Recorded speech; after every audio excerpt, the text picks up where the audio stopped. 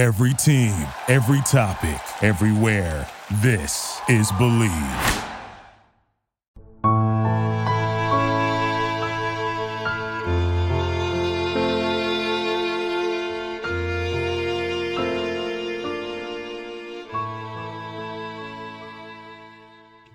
Hi, this is Megan, and welcome to Genealogy Explorer, where we dive into the family history of listeners just like you. Today, we have Daniel Loftus here. He is a genealogist on TikTok, and he has got a project that is very interesting, especially for our listeners who are interested in genealogy and solving some mysteries out there. So I would, first of all, love to introduce Daniel to you all. How are you doing today, Daniel? I'm doing fine. I mean, as good as I can be as a college student and every other bit. I feel that. It is rough out there for us college students. Why don't you go ahead and introduce yourself to our listeners here? Yeah, sure.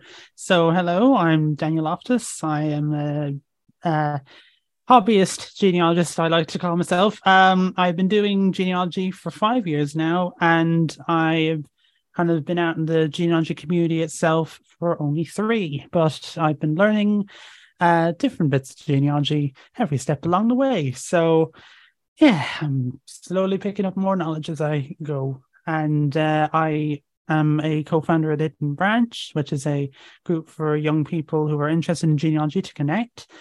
And we are hopefully getting up and running soon by the time this goes out, hopefully. And I'm the creator of Project Infant.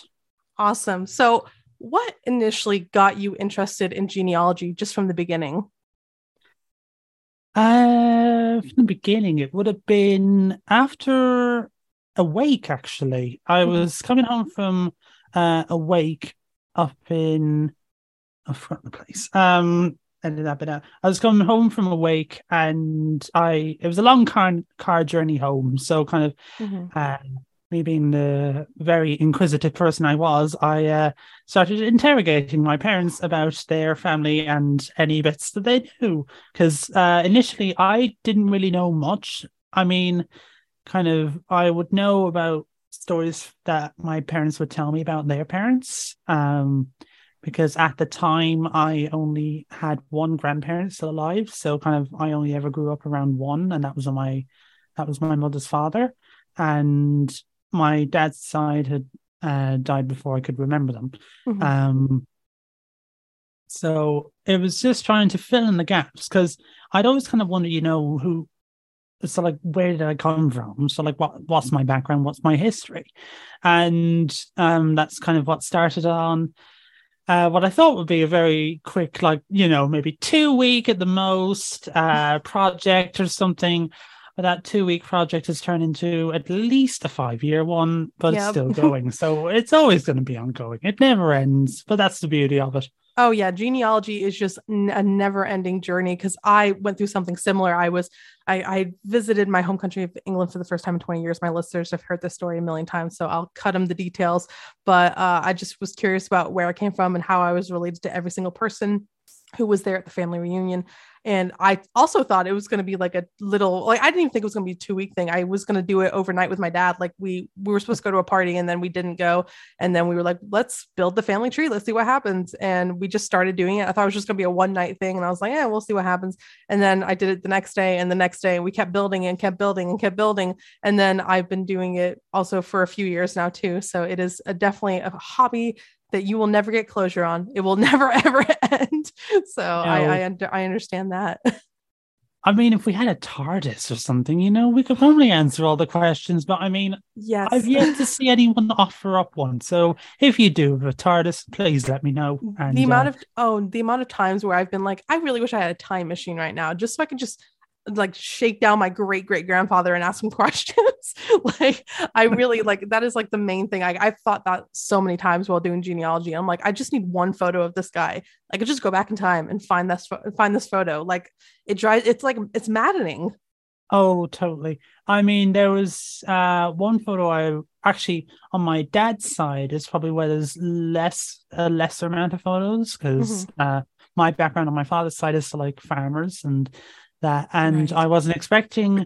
I suppose when I kind of started out, I had very low expectations of kind of if I would find any photos of my ancestors, but I was pleasantly surprised, because lo and behold, one of my dad's cousins pulls out a good old photo album, treasure trove of items, and said, this is my grandmother. And I had to do a double take because this is the first I'd ever heard of any sort of photo even existing. And I'm looking at a photo of a woman in her 70s, kind of so like standing against the wall, kind of with her hand on her hip, kind of standing against the wall and the windowsill. And I'm thinking, wow, okay, I was not expecting this. Week later, she comes back to me and she said, yeah, here's actually a photo of my grandmother and grandfather on their wedding day. Which I was not. Oh my like. gosh. I actually no. Sorry. Initially, I wasn't told it was on their wedding day, and then someone said, "Oh yeah, this is on their wedding day," and they would have been married March 1911. So it was, and that's probably the oldest one I have on that side. Wow. Because every other ones probably would have been maybe in the 50s or 60s. There really wasn't much photos going on in my family at that time, and that's my dad's side. So that's my grandfather's parents there. But my grandmother's parents, I don't have a photo of. I don't have any.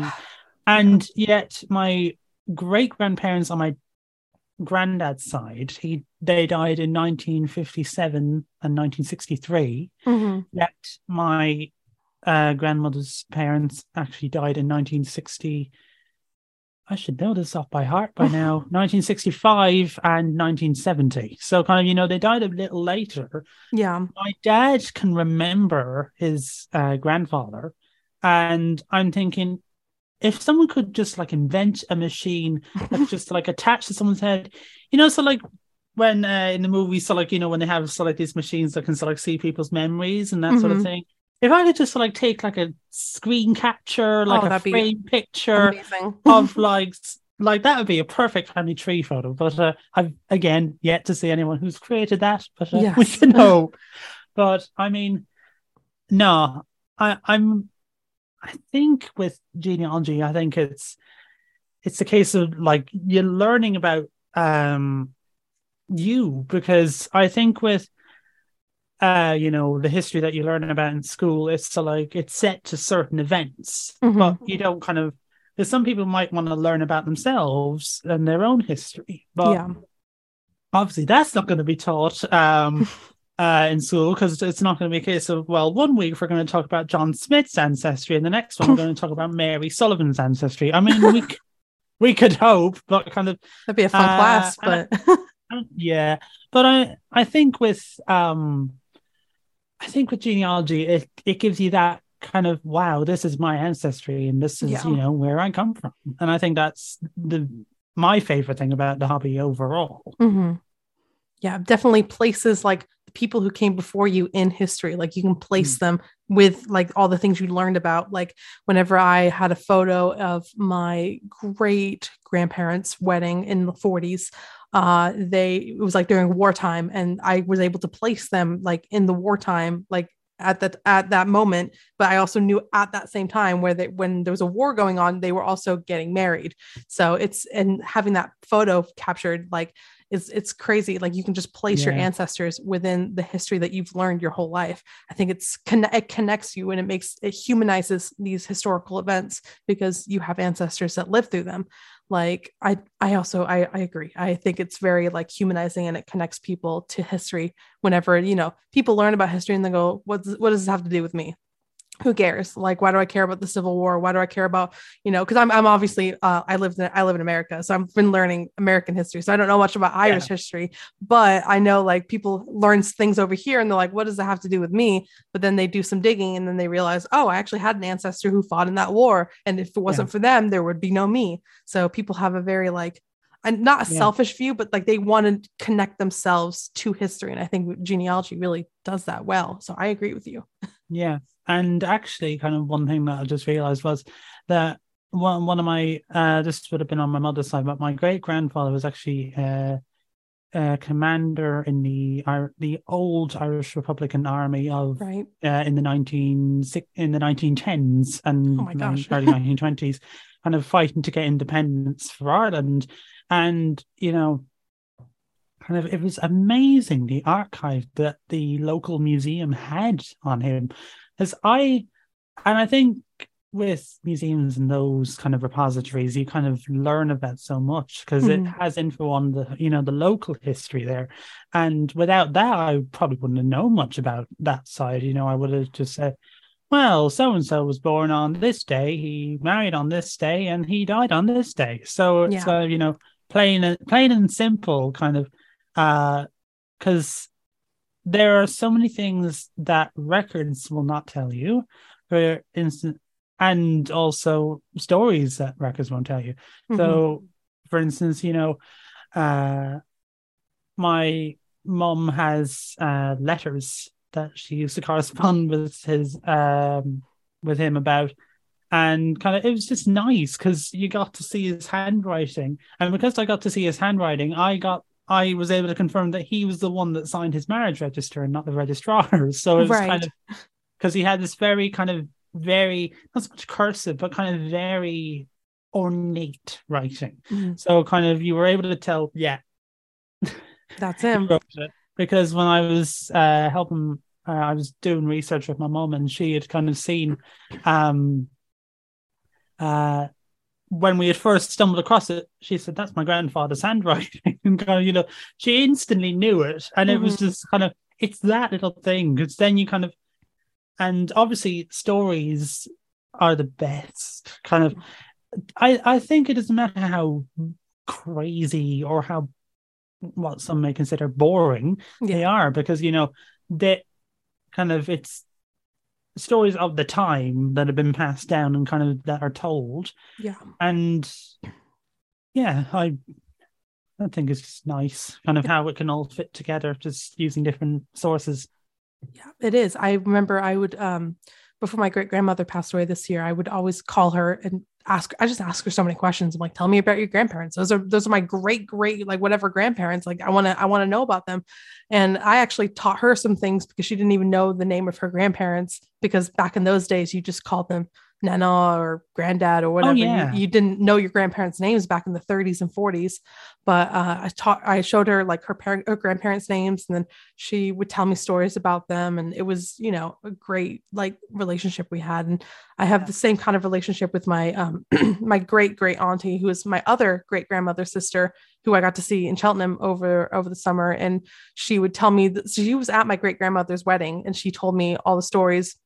Well, because she was little, she was like 7, and she was there at that wedding, and she told me so many stories about their wedding night, and like, because they just all slept in the same house, so there wasn't like a big fanfare for wedding night. They didn't like go off and have a honeymoon or anything like that. They were just all in the same house, so it was nothing crazy. But she was telling me that, and I was like, I would never have known that if you hadn't have told me, like, because some stories just die with people, and the only way you can keep them living is by telling other people.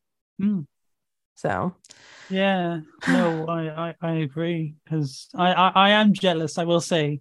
Like the fact that you got that many stories, kind of, I am so jealous. But well, I'm just lucky. I have a young family. Like my mom's like in her 40s, my grandmother's in her 60s, like my great grandmother was in her 80s when she passed. So I have a very youngish family. So I'm able to like talk to people who are like generations above me. So I know some people, like on my dad's side, I'm not so lucky, because that's all my mom's side. On my dad's side, I'm not so lucky because my great grandparents on my dad's side, they were born in the 1800s. Like, it's a very old family, like on that side. Like my great grandparents on the other side, on my mom's side, were born in the 30s. And then my great grandparents on my dad's side are like 40 years older than them. So I obviously can't talk to them. And my grandparents are like on that side have passed away at this point, like back in the 90s. So it depends on how old your family is, honestly, and how old the generations are, because, sometimes you get nothing, sometimes you get everything. So it's very, it's a unique situation to be in. Yeah. I mean, I have been waiting for someone to tell me, have you tried a seance? When it comes to stuff like, I really wish I could talk to so and so and so. I'm still waiting for someone to just like come in with a comedic punchline and just say, oh, well, have you tried a seance? Next best thing compared to time travel, right? Just talk to the dead. Yeah. I mean, it's good as anything at this point, but yeah, better than nothing, I guess. Anyway, so I would love to get into your the project that you've been working on, the project called Project Infant, obviously. Can you tell us what that's all about and what are your goals for it? So it was back in July this year, and I had just gotten off interviewing genealogist Megan Smoliniak for an interview series that I did on my YouTube channel, which I have stopped inadvertently. Um, and one of the questions I tend to ask the people I interview is, what does genealogy mean to you? And Megan's answer was short and concise, but poignant and to the point. And what she replied with was to give a voice to the forgotten. And I don't know how, but immediately after hearing that sentence, my mind just went thinking, I'd really love to do it, because I wanted to do some sort of project. I'd wanted to do a project anyway, but kind of I was really looking for ideas, and kind of I'd asked for suggestions, and kind of none of them were really kind of poking out. And when she said forgotten, it made me think about a period of time in Irish history where, the idea of a woman having a child outside of marriage was a sin. And it was a case of how often it was a case of the stories wanted to be brushed under the carpet, and the fact that these births and events had even taken place had even occurred. So I think a lot of my motivation for that was kind of just that one sentence just from Megan just kind of sparked the whole thing. And its official anniversary, Project Infant, is July 16th, and the interview I believe was July 14th. So a couple of days later, I was thinking about, how could I work this out? Could I do this? Could I do that? And just trying to think what I realistically could do. And I was thinking, because, the idea of mother and baby homes had been covered so much in, the Irish media. I was thinking, surely there's going to be something that is sort of like a database or some sort of like memorial to these infants and mothers who died in the mother and baby homes. And I did an extensive Google search, and I could not turn up anything.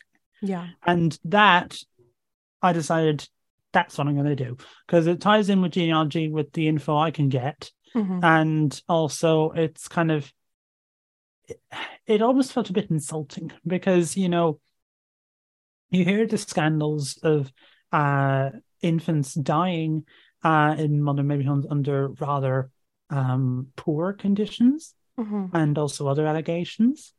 Well, for just to, I'm sorry to interrupt you, but for our listeners who aren't familiar, could you explain what a mother and baby home is? Because I know, outside of Ireland, it might not be known.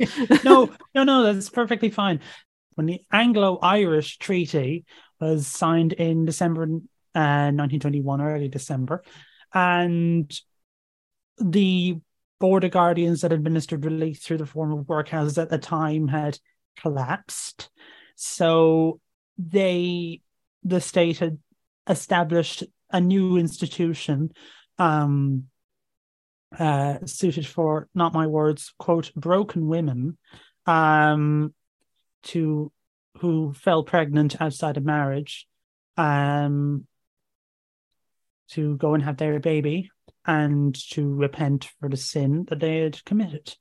And it was hard reading about kind of accounts from people who were survivors of this, and kind of what people had to endure, because it is like reading. It is rather heavy, rather emotional, and rather sobering at that. Yeah, because there have been allegations of abuse in these homes.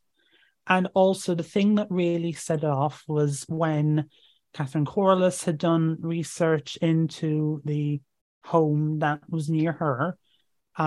This one was Tuam, which closed in 1961. And this home in particular had garnered national and even some international news attention, because in the burial registers for surrounding graveyards around this mother and baby home, they couldn't find 796 deaths Mhm. 796 burials of infants who had died in that home. And there wasn't really any indication as to where they could be until she discovered that there's reason to believe that these infants were buried in a disused septic tank. Jeez. And it's a case of that's what really set it off, because it's a case of these babies hadn't even been given the dignity of a proper burial. They had been treated like waste almost. They thought, well, the only appropriate place for you is to be buried in anywhere except consecrated ground. That's why they weren't buried in cemeteries. Because of the whole staying outside of marriage and that sort of thing. But these homes had operated throughout the 1920s, 30s, 40s, 50s, 60s, 70s. The last one actually closed in 2006. That's really recent compared to yeah, that's crazy. 2006. That's so awful. that was the last kind of mother and baby home that was established that had closed. Mm-hmm. And kind of I thought I was alive while that was still operating. I was born in the early 2000s, so kind of, I still the fact that this had even happened was really annoying to me, but not just because of the fact that these were given a very, very poor burial, but also the fact that there was no publicly accessible database for the family to even find them. Mm-hmm. Because one thing I've said with genealogy is you always hear stories, whether they are officially confirmed or rumors. Mm-hmm. Curiosity might get the better of you. And for some people, they might want to see if, they had a relative that died in one of these homes. And that's it. That's Project Infant's main goal. It's to try and create a database of every infant and mother who had died in these mother and baby homes, because they at least deserve to be known, to have their names known, and for people to know their names and to remember them. Because for example, and I had seen it through I know I'd seen it in the movie Philomena, which I'd watched recently, but kind of I believe it had been confirmed that there was a mother as young as 14 that had died in a mother and baby home. Jeez, that's rough. And that's awful. Yeah, it was. And that's one example of kind of horror stories almost that you hear. Like, people might say, oh, well, this is surely concocted. I assure you it is not. Because the testimony that you hear from survivors and any other survivors in mother and baby homes or any of these institutions, it's harrowing. Because, for instance, the one home that I have a connection to is Bessborough. And that family member of mine was born in Bessborough. Right. They survived. So I've always said, while you were lucky, there were plenty of others who weren't. And that was the hardest part for me, thinking, there were so many infants that had died there. And it was just so... I just couldn't wrap my head around the fact that there wasn't really much sense of memorialization given to these infants. You have shrines and things made and built for these. On the site of the septic tank in Tuam, there is a shrine to commemorate the 796 lives who were lost. And there was a vigil actually held, I think, about 2 weeks ago by a group called the Little Lights of Love. And they had 796 volunteers, one for each infant, holding a candle to symbolize each life that was lost and that hasn't been found. Wow. and that died in that home.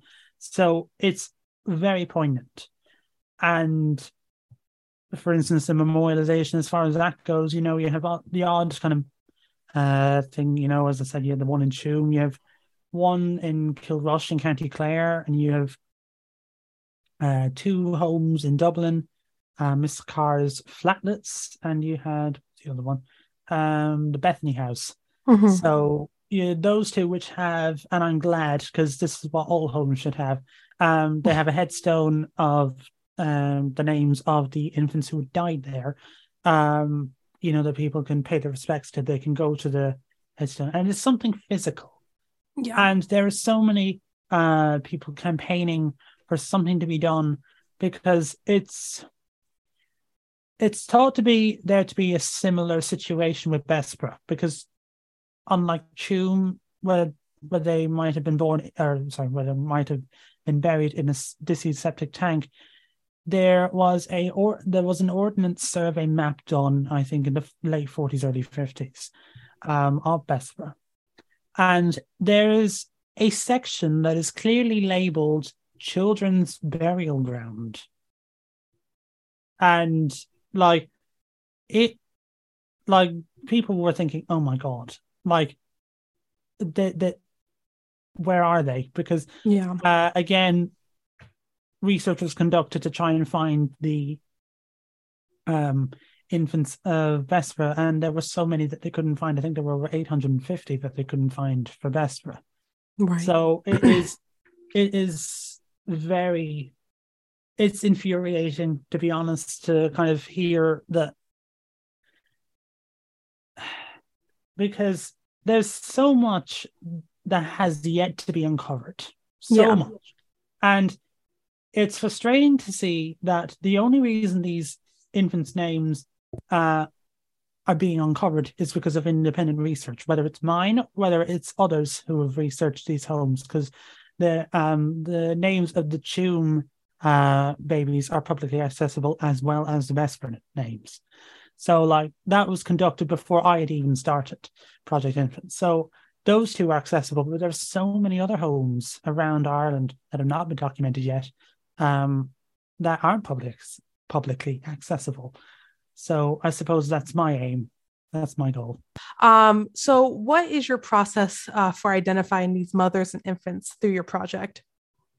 Okay, so for this, it actually takes a bit of research beforehand before I actually start. For instance, I need to try and see, were there any names or of buildings? And what I mean by this is, was there a hospital there? What ways were the names of the homes spelled? For example, Bessborough, usually spelled Bessborough, has also been spelled Bessboro. So I have to kind of look at each kind of potential name that it could have gone by and make a note of it, so that if I'm researching, I can easily just see on my list, is this a name that I have for this home? And if it is, I obviously make a note of it. For instance, Temple Hill, the one I just recently did, it went by, Temple Hill Home, Temple Hill Hospital, and it also went by St. Patrick's Infant Hospital. That was exactly. That's crazy, because that's such a different name. Yeah. So that's what I mean. I have to kind of look through kind of different, any potential names that it could have gone by before I even start. And because Ireland is great in the way that it's made its records available through the form of irishgenealogy.ie, which is publicly accessible to anyone, it was nice to be able to kind of just research all of these infants through this site, because if I didn't, I would have been up the creek without a paddle. Because if it wasn't for this, it would have just been a case of me thinking, okay, I can't even do this, and then I probably wouldn't have even started. So kind of irishgenealogy.ie has been instrumental in making this work. So it's usually looking at the death registers, and because the filtering options aren't very great, it usually means I have to go through looking at probably hundreds of records. And depending on the district, like if it's in Dublin, oh my God, there are going to be hundreds of them. Right. But if it's in a fairly rural one, like you had Glen and Maddie out in County Galway, we had Kilrush out in County Clare, it's not going to be as many. And obviously it's due to the whatever filtering I put in place. I might do a year at a time, or if there's not many, like for Kilrush, there might have been like 50 per year. So 50 deaths of 0-year-olds per year. Right. So I might have done 1930, 1925 and 1926 at once to just sort of kill two birds with one stone so that I don't have to kind of do another search later. Right. But then once I find an entry, I copy in the info. So I tend to copy the name, the age, whether that's years, months, weeks, days, hours, minutes, or even seconds. Because the youngest infant that I found was a young boy who died in Kilrush at the age of 5 seconds. He lived just long enough to be registered. Oh my gosh. So, yeah. That's awful. Yeah. So seeing that, I've added that. That infant is the reason I've added that column to all my spreadsheets because, whenever there could be another one. Yeah. And then obviously the cause or causes of death, and then the link so that anyone who transcribes it, be it me or any of the other transcribers, can go back and just click on the link and then find it. And yeah, so that's kind of the process and for researching.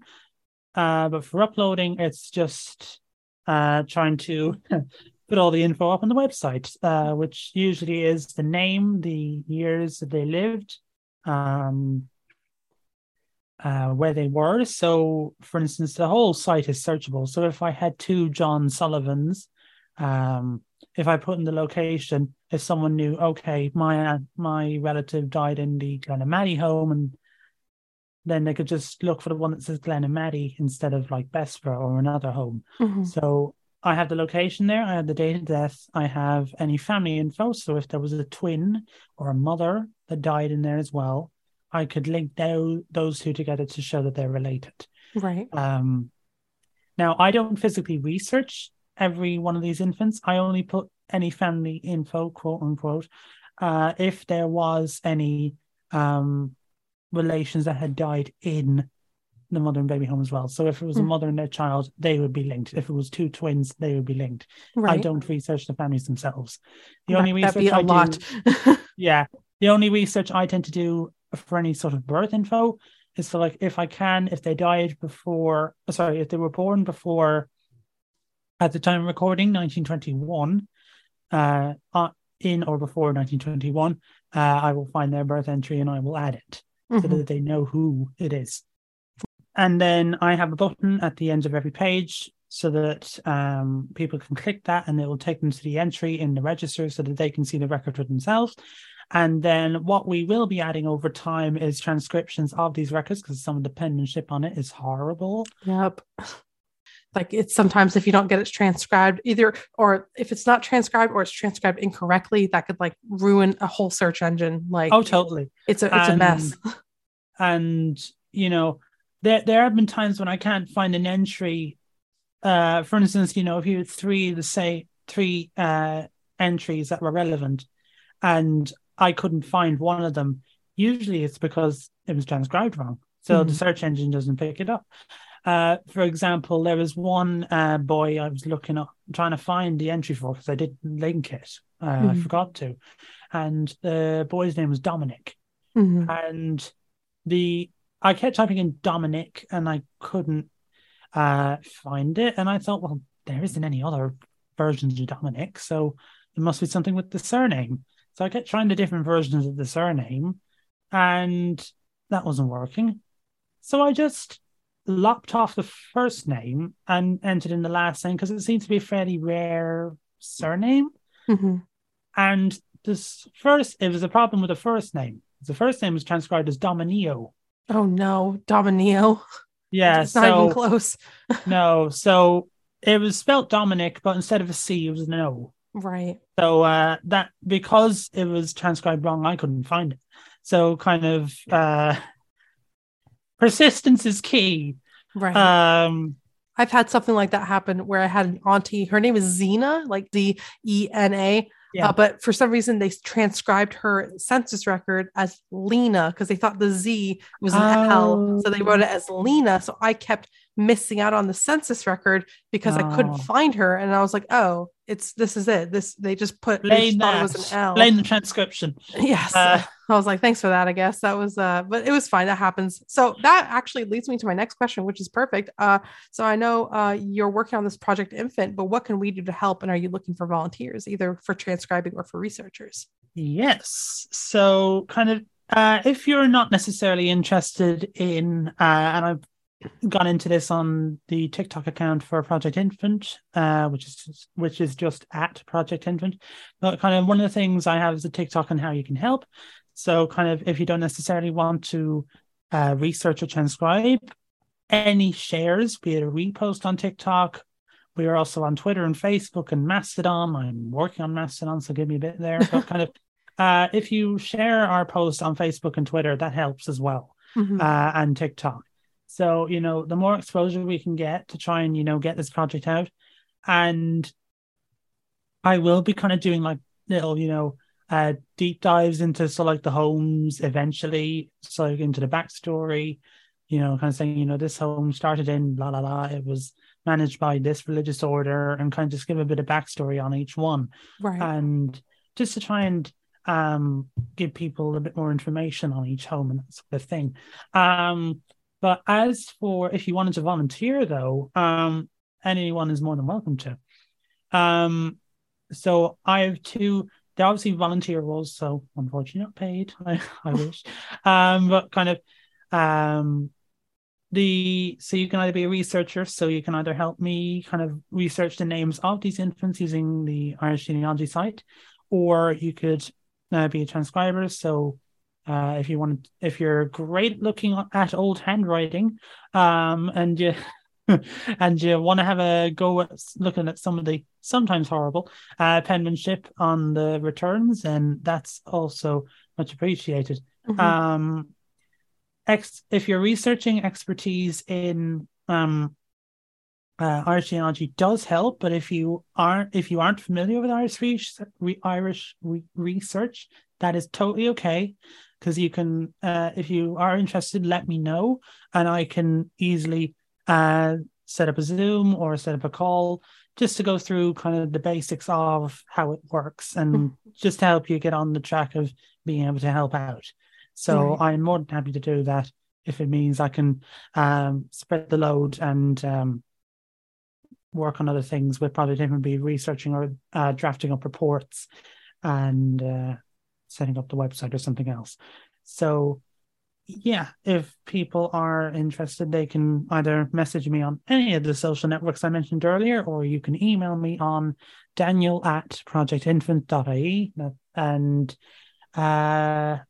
that's kind of if you wanted to kind of volunteer, or if you had any questions for me, you can always send them my way.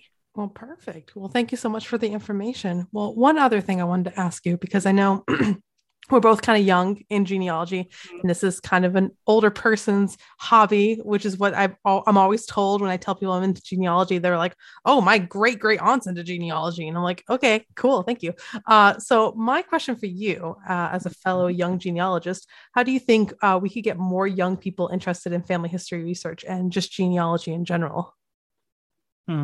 This might seem rather controversial, but surprisingly, you got to go where young people hang out.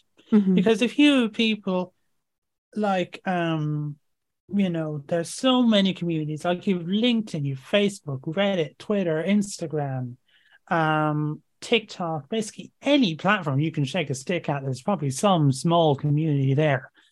Twitter and Facebook probably are the bigger ones, but because TikTok can be so crazy and helpful at times, a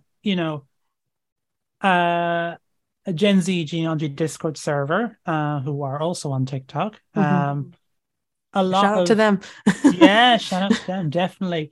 And honestly, they've done such a great job in the way that they curate and cultivate their platform, because they've used it to attract others. Because I'm in that server as well, and a lot of the introductions I see, oh, I found this server from TikTok. So it is helpful because it keeps growing that community, and and the best part is it gives people a sense of, I'm not the only young person doing this hobby. Because I remember when I started out getting into the genealogy community, I started out on Instagram. And surprisingly, it's the one I pay the least attention to now. Yeah, I feel that. I think like so YouTube weird. and Instagram are like on my lower tier of like what I pay attention to. Yeah. And like I almost danced a little jig whenever I saw like a little whenever I got either a follow or a suggested account that kind of was a young genealogist. And I was thinking, oh my God, I'm not the only one. And it was just a case of, it was hard to believe. Right. And it was nice because it was nice because it made you feel like you weren't alone. But I think with TikTok, I think that is going to be instrumental in helping younger people getting into genealogy and learning about it. Because people say, oh, well, TikTok is good for nothing. It's just, random comedy vids. It's just, it's a random basket case of stuff. But yes, it is a random basket case of stuff. But in that random basket case of stuff, there is genealogy. Yeah. So, there's a whole community on there. Yeah, totally. And like you don't have to be making videos to sort of be in the community. Like, you can follow along with people. Like, I probably tend to do more following than I do creating because I just find it hard sometimes. But I mean, personally, I think that TikTok and Discord, maybe Reddit. I'm probably going to be corrected and told Reddit is great. Stop knocking it. But I think probably Reddit, TikTok, and Discord are probably going to be the instrumental ones in getting young genealogists. But it's also a case of, one thing I have seen from societies in particular, it's been the case of, oh, young genealogists aren't interested. We haven't seen any. Well, what have you tried? Yeah. Have you tried, setting up on platforms that they use? Oh no, we just only use a Facebook group, a website, and an email. Yeah, kids don't use that stuff anymore. I use email, but then again, I'm old fashioned. I use email sometimes, but like Facebook, like I'm a middle school math teacher, and my kids, like, none of them use Facebook. None of them have Facebooks. Like, they don't even know, like, they know what it is, but they're just like, my mom uses it, and that's it. Like, these kids do not use Facebook. I old? Yeah, no. I know. I use Facebook. I'm like, oh my gosh, am I not actually, like, because I'm on the cusp of like millennial and Gen Z because I'm 27. So like, I'm like, am I actually a millennial? Do I use Facebook? What is happening? So yeah, these kids, they really cycle around like TikTok, sometimes Instagram, Reddit, and Discord. They really like kind of hone in on those sites. And if those genealogy communities aren't really expanding out to those sites, you're not going to reach the young genealogists. Yeah, so I agree with that. And like, another thing I've always said is that Discord I think Discord would be perfect for societies to use, because you could do so many things inside a server.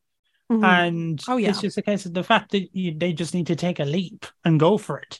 Because, like, I mean, I still see some societies that,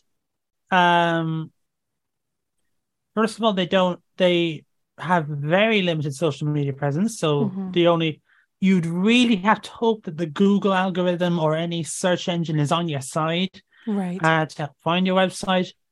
And also it's a case of engagement as well, because if you don't engage with people, like, I try and engage with people via Twitter, Facebook, whatever I'm on. I try and engage with people and like strike up a conversation. And if people just like churn out content and expect, oh, we're going to go famous now, we're going to be famous now, we're going to go viral, and yet you don't kind of like other people's videos, you don't kind of, I'm talking about this from a TikTok point of view, you don't kind of like comment kind of. I always say, even if it's just a case of, if you read someone's blog post and you go like, oh, that was really nice, and then you just flick on the least you could do is say to them, oh, great blog post, so that they feel like they're being listened to. Yeah. Because it's little things like that. People think it's going to be some gargantuan task to try and connect, but it's really a series of little things that make the community. And honestly, I wish I was better at TikTok, because I'm slowly getting better at it, but I think I need to catch up on my trends. I seem to be about a couple of months behind each one. Yeah, TikTok trends it's fast moving. You gotta be on top of it. Kids' attention spans, they're very short. Like a meme that you give them that's from last week, they'll be like, that's an old meme, move on, go on to the next one. Oh yeah. You got to be on top of it. No, I'd say it's kind of utilizing the platforms that young people use is going to be how you do it. Because if you use platforms that they don't necessarily use, you might get far. Yeah, you're not gonna, like Facebook. Kids don't use Facebook anymore. Like there's so many genealogy communities and societies and pages on Facebook, but the kids aren't there. So it's.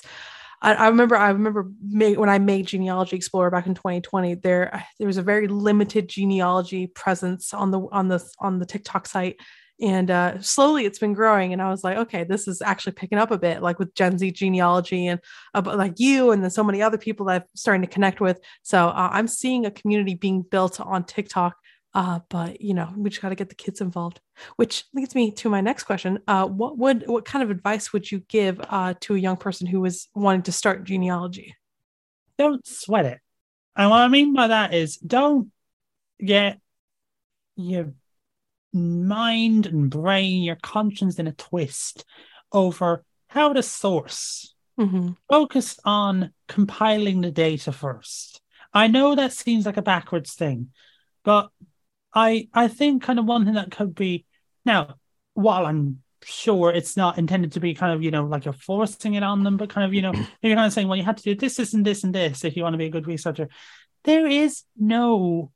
don't think there is a one particular way that someone can become a good genealogist, because you can't become a good genealogist in a week, 2 weeks, a day, an hour. Right. It's a time-consuming thing, but it's a case of you fit it around your schedule and don't let it fit around you. Of course, that might be hard to say when you're chasing an ancestor's tail and you're kind of going like, "Come here, I just need to ask you a question." But no, honestly, don't sweat the small stuff. Like, you're starting out. I wouldn't ever expect anyone to know how to, because I don't really source stuff myself. I don't go via some form of standards or stuff like that. I make notes in other formats of kind of sources that I used or where I found something. And another tip I do is save records. Be it just make a folder and just stick everything in it, because you never know when the rights for a site to have access to something may change, and that is no longer available. Because I think it's happened to me once where actually it happened when I was using Irish genealogy, because I was helping a friend with her family history, and I was trying to find the marriage, which I found at the time, but when I went revisiting it with a relative of that friend, I couldn't find it. The marriage certificate seemed to have disappeared off the face of the earth. And I can remember it. I can remember looking at the certificate, but it wasn't there. So save everything. Save everything. If you don't, make a folder that just says maybe ? If you can. And just even if it's just a case of, look at it later or something, just put everything into a folder and then sort it out later. Yeah. Skill and knowledge will come with time. It is not an instant thing. You cannot learn everything there is to know in 2 weeks. Heck, I'm still going 5 years later and I don't know everything about Irish genealogy. There's so much I haven't delved into. So, don't be overwhelmed in a rounded up kind of way. So perfect. Thank you so much for the advice. I know some young genealogists, they get really overwhelmed by just just genealogy in general seems like a very big thing. And some young people get very overwhelmed with it and they're like, how do I even start? So it's always good to hear from someone who's done it for 5 years, or done it for even like just whoever's done it at all, just some advice would be helpful for people who want to start. So awesome. Thank you so much. So again, I want to thank you so much for coming on here and just talking with us and talking with me and then having everyone listening. And I'm excited about Project Infant. I am wishing you the best. If you could you let us know where we can find you on social media and what the website is for Project Infant? You can find all my links on my Linktree type website at danielloftus.carrd.co. And everything will be there. Perfect. Awesome. Well, I'm super, super excited for Project Infant to get off the ground and like get started. I hope you get some followers and some volunteers from our episode. Awesome. Thank you so much for joining us. Thank you so much for listening, everyone. This is Daniel Loftus. If you are wanting to follow him, you know where to find him. I'm Genealogy Explorer. If you want to be on the podcast, you can message me on my Instagram at Genealogy Explorer, or you can email me genealogyexplorerpodcast@gmail.com. Or you could also email genealogywithmegan@gmail.com. I will answer either of those. I appreciate you all listening and have a good night.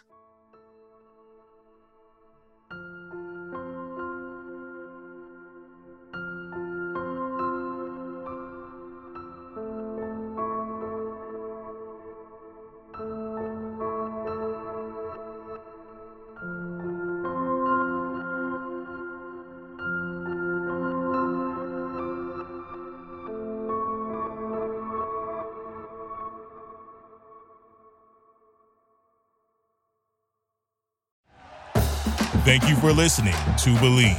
You can show support to your host by subscribing to the show and giving us a 5-star rating on your preferred platform. Check us out at Believe.com and search for BLEAV on YouTube.